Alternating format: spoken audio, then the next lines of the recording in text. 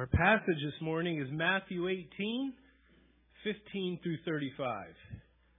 Matthew 18, 15 through 35.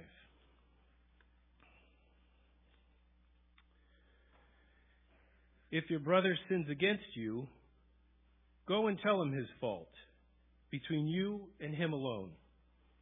If he listens to you, you have gained your brother.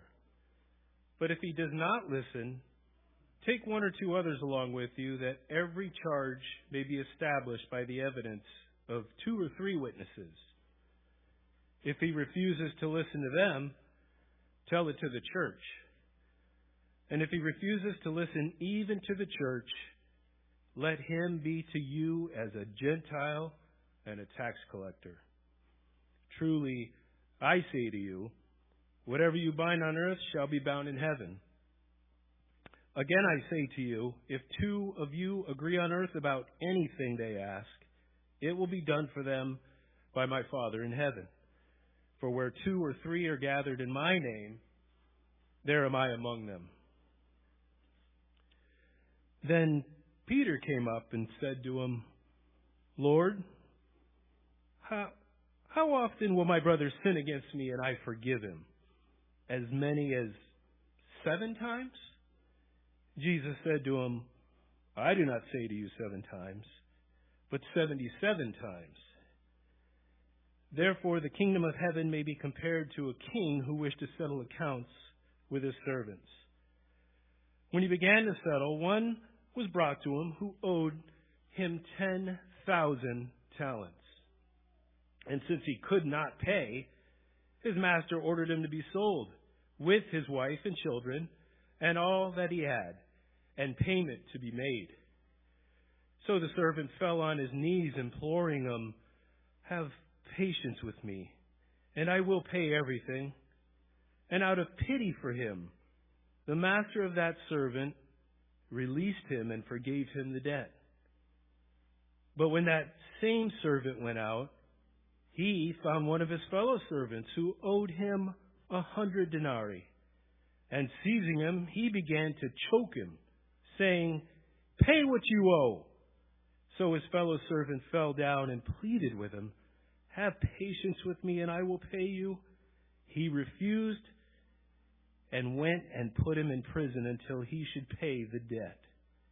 When his fellow servants saw that what had taken place, they were greatly distressed. And they went and reported to their master all that had taken place.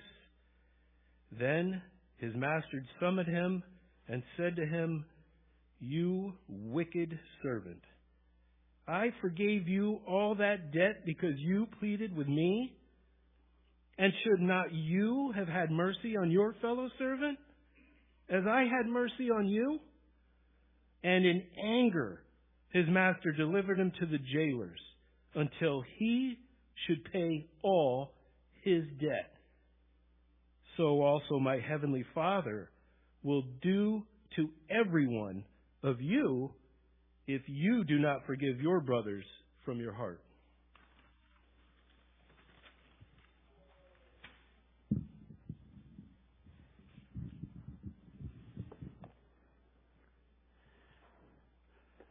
One verse.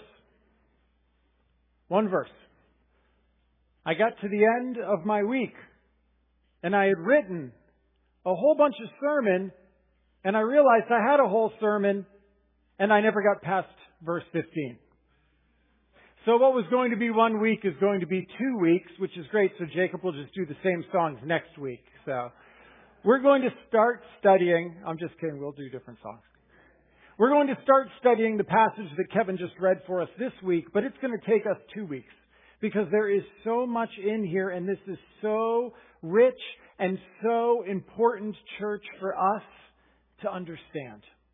Because as we just sang before the sermon, prone to wander, Lord, I feel it.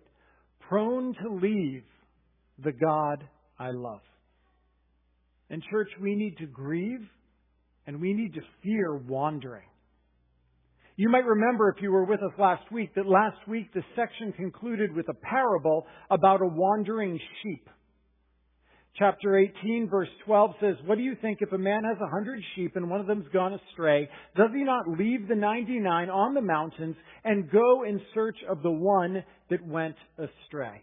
And friends, as I noted briefly to you last week, the answer to the question is no. The answer to the question is no. A smart businessman does not risk the 99 to go off and seek the one, because a 1% loss is an acceptable loss. But church, the gospel, the good news is that God is a lousy businessman, but a good shepherd. He's a lousy businessman, but a good shepherd, because He seeks the one. He seeks the wandering. And in chapter 18, verse 14, He concludes the parable, "So it is not the will of my Father who is in heaven that one of these little ones should perish." Friends, God's heart is for the wandering one, that none should be lost. And church, that is our call too. Our call should be for the wandering ones, no sheep left behind. Again, the foundation and the flow of this argument began in what we were studying last week. Remember last week, verses 1 through 4, we heard a discussion of who's the greatest in the kingdom of heaven. And Jesus concluded in verse 3, "Truly I say to you, unless you turn and become like children, you'll never enter the kingdom of heaven."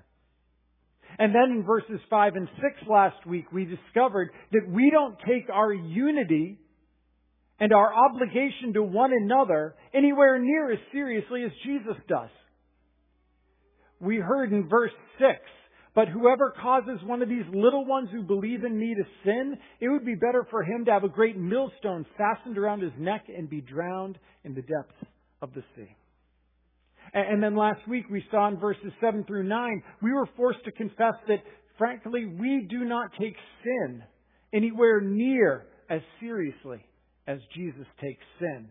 As we heard Jesus say, gouge out your eye, cut off your hand, treat sin as drastically as you can, because sin is a cancer that not only affects you, but it infects those around you. And so He warned, we heard Him in verse 7, "Woe to the world for temptations to sin," because it's necessary temptations come, but woe to the one by whom the temptation comes. And we concluded that little ones are a big deal in the kingdom of heaven. They're a big deal to the King. So woe to the one who does not take sin seriously. Because friends, sin in our lives threatens our unity. Sin in our lives scandalizes and might cause others to stumble. And woe to those who cause one of these little ones who believe in Christ to stumble. So church, God has given us the responsibility to guard one another. And ultimately to guard one another from judgment, from a millstone around the neck. Because woe to those who stray in their sin and might lead others to also stray. We do not take sin and its effects as seriously as Jesus clearly does in this chapter. And we do not take care for one another anywhere near as seriously as Jesus calls us to in this chapter. Because friends, we find that strange sin doesn't just affect you. Your sin does not just affect you. It affects those around you in ways that are seen and ways that are unseen. In ways that are overt and ways that are subtle. Your sin has consequences not just for you. Your sin affects your family. And your sin affects this church family.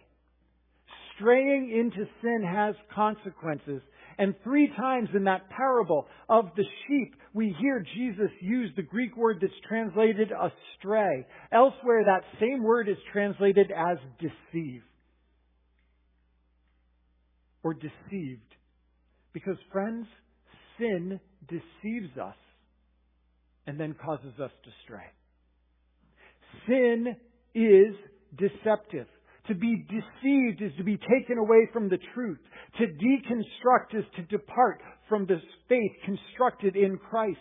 To deconvert is to move away from obedience to Christ's commands. To de-church is to walk away from the safety of God's people. The sheep goes astray. And the double danger is that others might follow. Your sin affects not only you, it affects your family, and it affects your church family. And so we need to take it seriously. And we need to take Jesus' words to us, church, seriously. Because straying sheep need to be gained again. Straying sheep need to be gained back.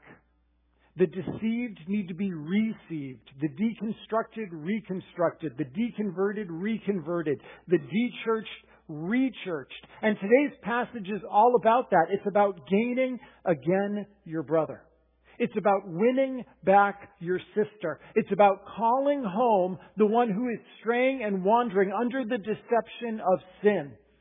Because church family, of all of the promises that we make to one another when we become members of this body, arguably there is none more important, there is none more difficult, there's none more maligned, there's none more misunderstood, and there's none more neglected than the call that we hear right here to call the wandering home. The New Testament is full of one another commands. One another commands that are meant to describe the relationship that we're supposed to have. And no surprise, at the head of the list, love one another. That doesn't surprise anyone. But what might surprise you is that the number 2 most repeated one another command in the New Testament is admonish or rebuke one another. To admonish means to warn or to firmly reprimand, to rebuke. And church, the fact that this is the second most often repeated command in the New Testament to us tells us we're probably going to need it. It tells us that we are all prone to wander. And thus, at times, every one of us is in need of rebuke, correction, admonishment. Church, sin deceives us, and what does it do? It deceives us and it seeks to move us away from the truth, away from obedience, away from the community, because once it does, sin has us all to itself. And we need to begin by confessing that none is more easily deceived by sin than you are. Sin first deceives you. Because those of you that are in Christ, those of us that are in Christ, friends, we don't want to do evil. You're not out there looking for ways to do things that are sinful. However, when we wander, what happens? We are deceived. And so we do something and we feel ourselves completely justified because we've made up a justification for that thing that we're doing. Or when we stray, we're convinced of the truth that we're believing. Or we believe that of the righteousness of our own actions. Friends, sin deceives you first.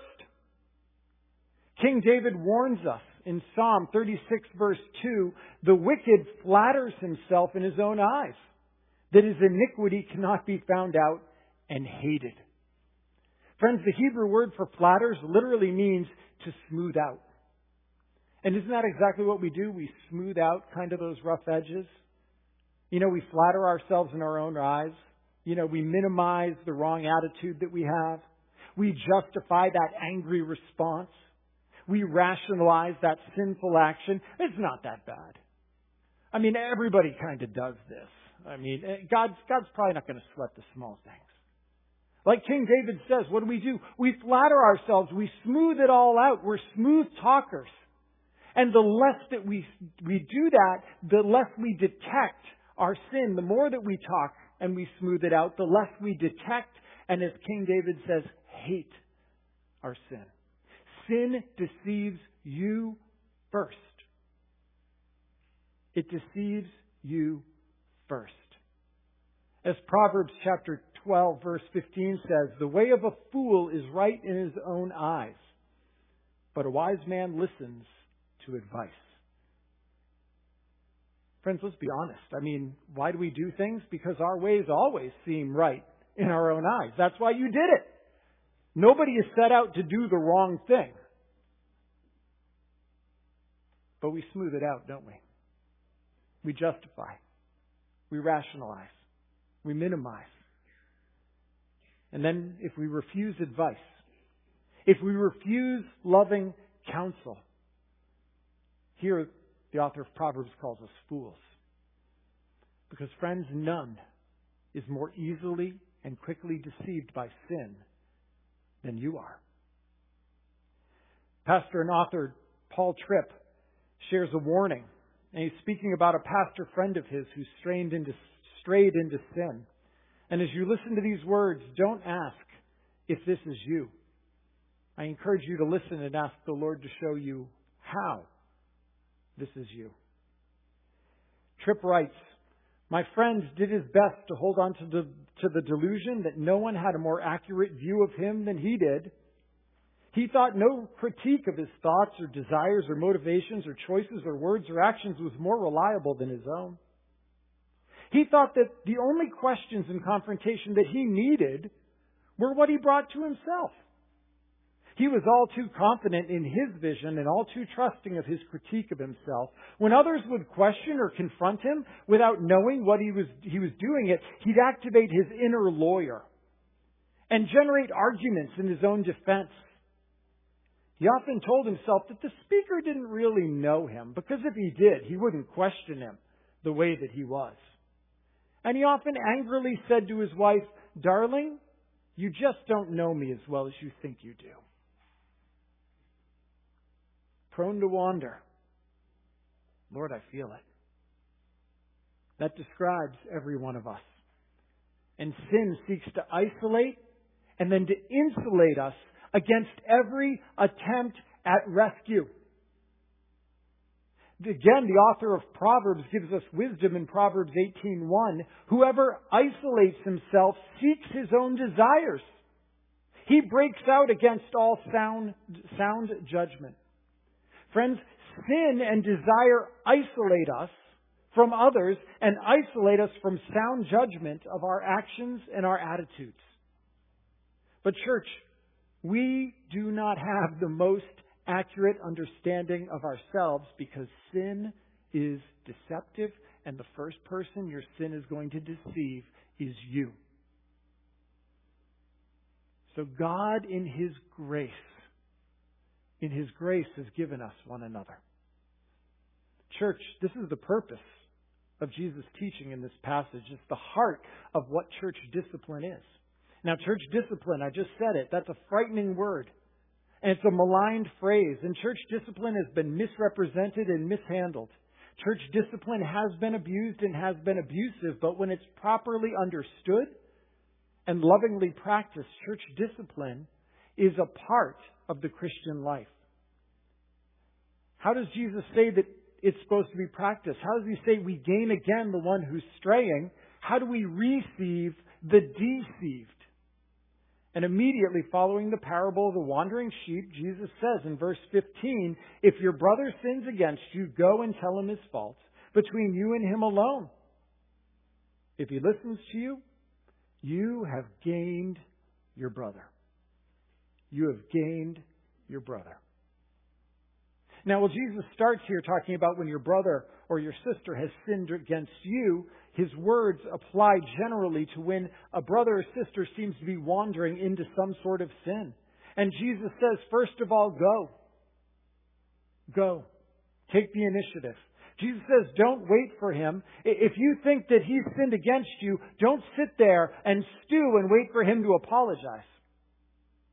He says, don't wait for the perfect time, because, friends, there is no perfect time. If you truly suspect that a brother or a sister has a sinful cancer growing in his or her soul, don't wait.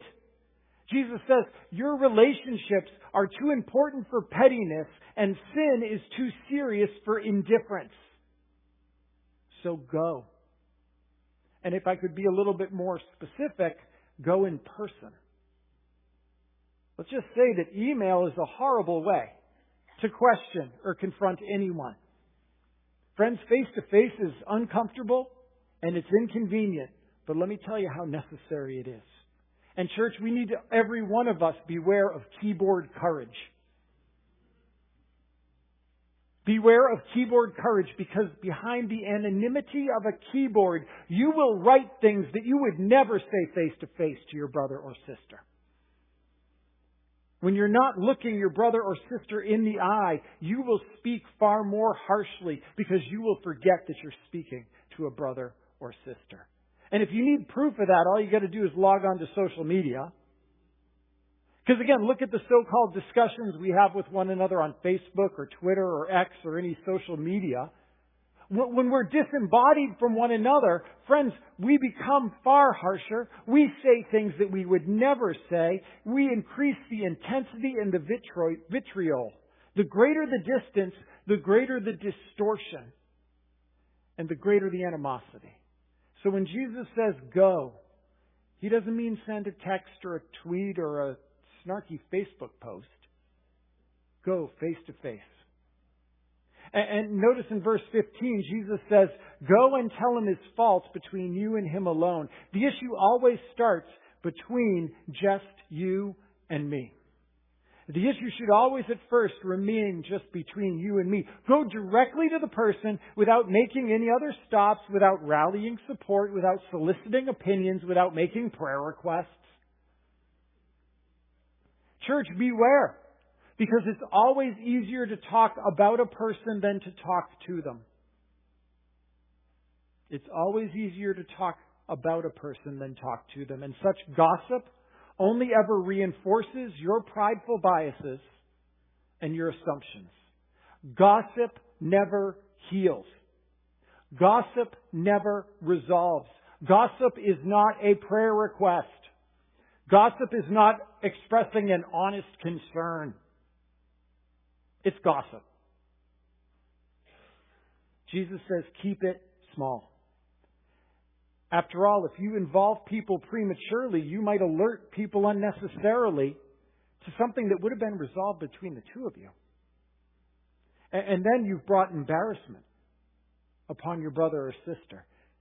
Jesus says, keep it small because, friends, the vast majority of our perceived slights, offenses, or conflicts are actually an issue of miscommunication or misunderstanding or making a snap judgment. And when we privately approach someone and clear it up, so often the misunderstanding is cleared up.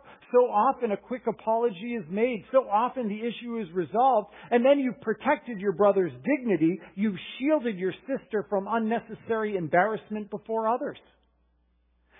The author of Proverbs says in Proverbs 17:9, whoever covers an offense seeks love, but he who repeats a matter separates close friends. Love seeks to resolve and to cover an offense without letting others know.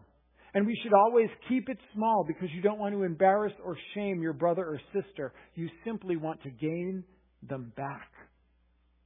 You want to gain them back. In other words, church, as we heard last week at the beginning of chapter 18, how should we approach one another? Humility. Remember, Jesus said, who's the greatest in the kingdom of God? It's the one who's become the least. It's humility. And friends, humility doesn't make declarations as often as humility asks questions. You know, I don't understand this that I saw. Can you explain that? I'm confused by it. Could you help me understand why it recognizes that the first thing we need to do is humbly approach the other and acknowledge we don't know the whole story.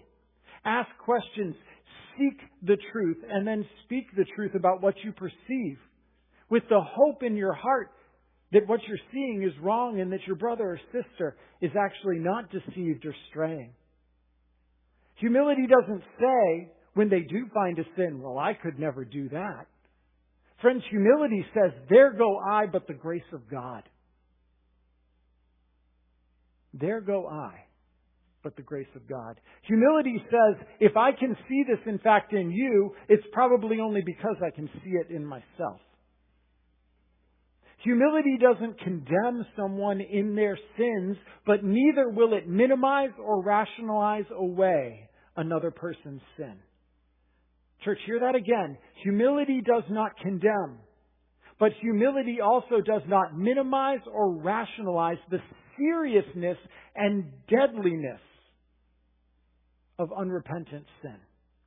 Properly practiced church discipline communicates that sin is great, but grace is greater. Church, sin is great, but grace is greater. And friends, that's the gospel. That's the good news. The good news is the goal of church discipline is to bring the one who has strayed back to drink again from the fountain of Christ's inexhaustible grace. As we sang this morning, there's hope for the hopeless and all those who've strayed. Come sit at the table and come taste the grace. Church, whether we come there willingly or whether we are dragged there in love by a brother or sister in Christ, we all need to drink repeatedly and regularly from the gospel-filled fountain of grace. And I promise you that fountain will never run dry. Because as we sang, our sins, they are many. But church, His mercy is more. The fountain of grace is our only hope. To come again and again to Christ, confessing our sins that we might be cleansed of them and forgiven of them. Because friends, if we do wander far from that fountain of grace, we will die. James chapter 5 verses 19 and 20 counsels us, my brothers and sisters, if anyone among you wanders from the truth and someone brings him back, let him know that whoever brings back a sinner from his wanderings will save his soul from death and will cover a multitude of sins. I mean, church, do you hear how serious that language is? Save his soul from death? Do you understand, church, do you understand that the one sin that cannot be forgiven is the sin from which you refuse to repent? The sin from which you cannot be forgiven is the sin from which you refuse to repent. It's the sin which you do not acknowledge is sin. It's the sin after which you wander away from Christ. Church, the gospel is that any sin, no matter how heinous, can and will be forgiven by the blood of Jesus Christ. But the sin that you do not say is sin, the sin to which you defiantly cling, the sin with which you make your identity, the sin under whose deception you choose to settle and remain, the sin into which you settle, that sin, unrepentant, cannot be forgiven. Church, we all have sin in our lives. None of us, myself especially, is perfect on this side of eternity. So understand that the greatest problem in your life is not sin. The greatest problem in your life is lack of repentance.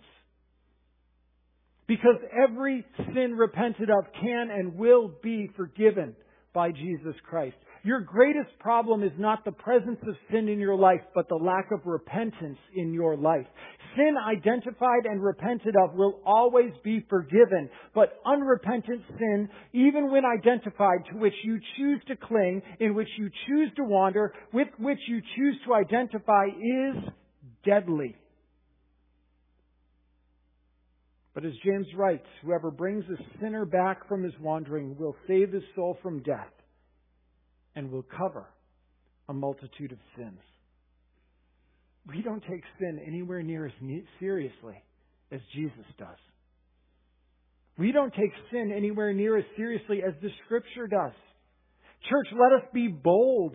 Let us warn one another of sin and its dangers. And let us be humble as we call those who appear to be deceived and wandering away in sin. And let us speak the gospel of grace because it's our only hope.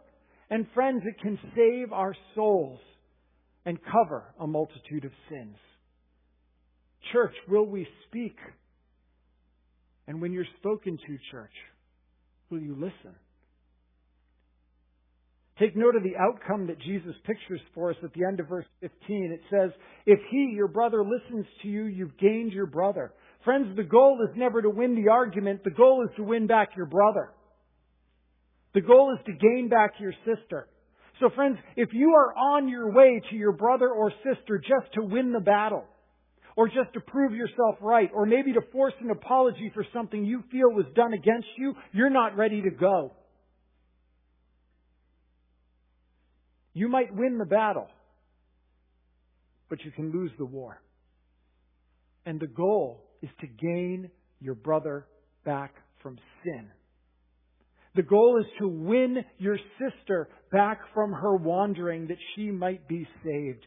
Church, the goal is to gain. The goal is repentance. In the New Testament, repent is the Greek word metanoia that literally means to change your mind. In other words, stop hiding, stop minimizing, stop justifying, stop rationalizing, stop smoothing over your sin, and instead agree with God's evaluation of your actions. Agree with God's evaluation of your attitudes. Agree with God's evaluation of you and repent. Turn towards Him and turn away from your sin. And friends, true repentance is more than emotion. True repentance is action. Too quickly, church, we settle. We settle for remorse over repentance. We settle for remorse over repentance. Remorse is to feel sorry. But church, understand that remorse is just often feeling sorry for yourself. I've seen remorse, and it's so often in my life and in the life of other people, feeling sorry you were caught. Or sorry that you're suffering consequences of your sin. But friends, are you grieved that you sinned? Are you sorry that you were caught? Are you sorry you're suffering consequences? Or are you sorry that you sinned in the first place? Remorse is usually about seeking comfort, but repentance is about inviting change. And the Apostle Paul writes and makes this clear in 2 Corinthians chapter 7, verse 10.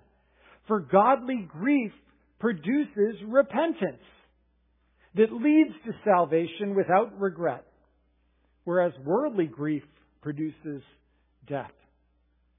Friends, remorse too often is simply about bad feelings and wanting to get past the bad feelings so that you can just continue life like you've always been doing it. But repentance is doing whatever it takes to deal with the underlying sin that caused the pain in the first place. Church, we are too shallow in our obedience, and we are too shallow in our repentance. We content ourselves with picking off fruit rather than digging up the root. Cheap grace is to say you can be forgiven for sins for which you're not really sorry. Cheap grace is seeking forgiveness for a sin with no real desire to be delivered from that sin. Cheap grace picks at the fruit rather than digging up the root. But costly grace of the gospel is the call to repentance. To confess and agree with God's assessment of your actions. And by God's grace and power to turn from them and to turn to God. To let that sin be uprooted from your life and destroyed. Church, the goal is to gain back the wandering brother. It's to win back your deceived sister. That he or she might repent and be received by the healing, forgiving grace of Jesus Christ. Because Jesus is clear. He's clear that you and I, we all need this kind of help in our lives. And the Bible's clear that God has given us the gift of one another, church, for this reason. And if we remain silent, then we actually sin against one another. We are charged to seek those who stray, to receive the deceived, to help the deconstructing reconstruct, to invite the de-churched to re-church. We are responsible to pray and to labor and to warn and to win back our brother and to gain back our sister. And what I hope is abundantly clear from this discussion, like I said, we've made it one whole verse. What is clear from even just discussion of this one verse and of this idea is that this idea of church discipline is not punitive, but it is instructional and correctional. And the majority of it actually happens informally, person to person, member to member. Discipline shares the same root word as discipleship, because we are discipling one another into greater obedience to Christ. We are always teaching, rebuking, correcting, and training one another towards obedience and righteousness in Christ. And that's what we're supposed to be. And it's only if your efforts to gain back your brother or win back your sister are unsuccessful that it needs to become more formal. Only when a member refuses repentance and persists in wandering, then is the circle widened and others invited in. And next week, as we continue our study of this passage, we'll talk about what that looks like. But for this week, church, for this week, understand your responsibility to one another. How serious it is. How serious sin is. And how destructive and deadly it is not only to you, but to those around you. And I love the imagery that Christ gives us here of gaining back or winning back our brothers or sisters. Because, friends, it reminds us of what's at stake here. Understand, church family, every one of you. For every one of you, there is a war right now being fought for your soul. There is a war being fought for your soul. Will the power of sin win in your life and drag you away? Or will you trust your brothers and sisters in Christ to win you over and drag you back to Christ when you need it? Do you trust your brothers and sisters in Christ to bear your burdens with you? Do you have a band of brothers who has got your back and who will carry you kicking and screaming to the cross of Calvary if you need it? You know, the 12-step programs like Alcoholics Anonymous understand this well. One participant said, when I show up at an AA meeting, it proves that my desperate need for them, these people, won out over my desperate need for alcohol. And friends, do we feel the same way? That our desperate need for our brothers and our sisters, will it win out over our desperate need for our sin? Because a war is being waged for you each and every day. Will you be won over by your sin? Or will you allow yourself to be won over, gained by your brothers and sisters in Christ who will walk with you to the fountain of grace, to Jesus Christ our Lord? Church, will you commit yourself to humbly speaking the uncomfortable truth to one another, to asking risky questions, to initiating difficult conversations? Because whoever brings back a sinner from her wandering will save her soul from death and cover a multitude of sins. So will you commit to win back your sister? Will you commit to gain back your brother? And will you yourself allow yourself to be called home and return to Christ? Let's pray.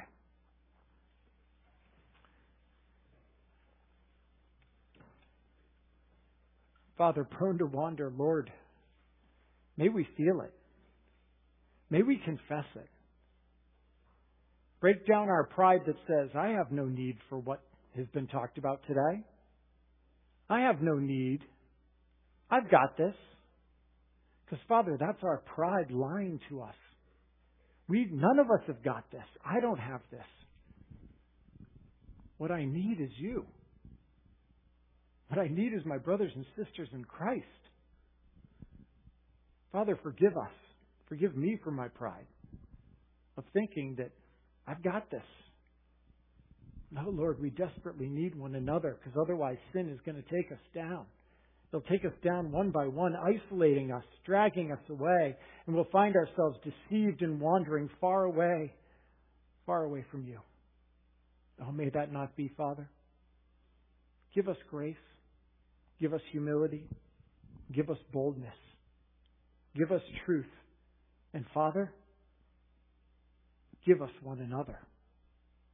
May we gain back May we win back our brothers and our sisters to you. In Jesus' name we ask this all. Amen. Thank you, Adam.